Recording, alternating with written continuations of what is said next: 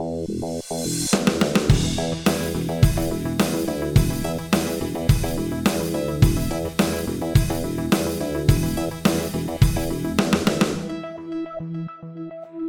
guys, welcome to day 5 of a 6-part series where I've been speaking to Shimei Gonzalez of Supply Chain Partner and STP Consulting, how her and the leadership team at those companies are navigating the COVID-19 pandemic as a business.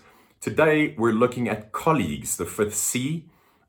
Supply Chain Partner and STP Consulting have a rich history of taking care of their people. It's built into their DNA.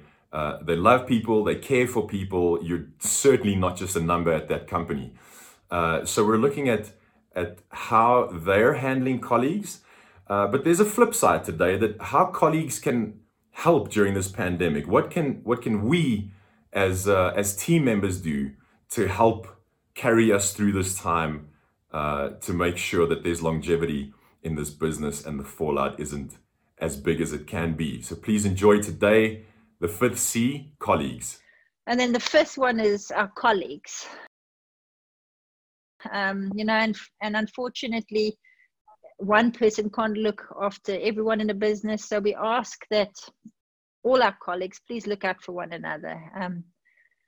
From a SXP perspective, we have faith that there won't be redundancies and there won't be salary cuts, but we can't promise that.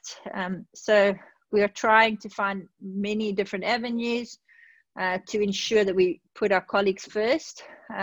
So we are trying to find our best possible ways to manage our cash, track our finances on a weekly basis, and not to affect our colleagues. But we know that most other businesses in our industry are having to go there. So I think we're constantly monitoring, making sure that we don't get off guard, that we're managing with clarity and we know exactly what's going on, as to protect our colleagues as well. And then from employees, all our colleagues, what we would advise our colleagues to keep on doing is, for those on projects, keep delighting your customer, keep doing what you're doing. This makes it easy for us to collect on the cash, and to maybe extend some more work or find new opportunities. For those that are not on project, keep your ears and eyes open for opportunities. Reach out to your network, see how they're coping and whether we can assist in any way. And I think for everyone is to start thinking of innovative ways of creating alternative revenue streams and sharing these.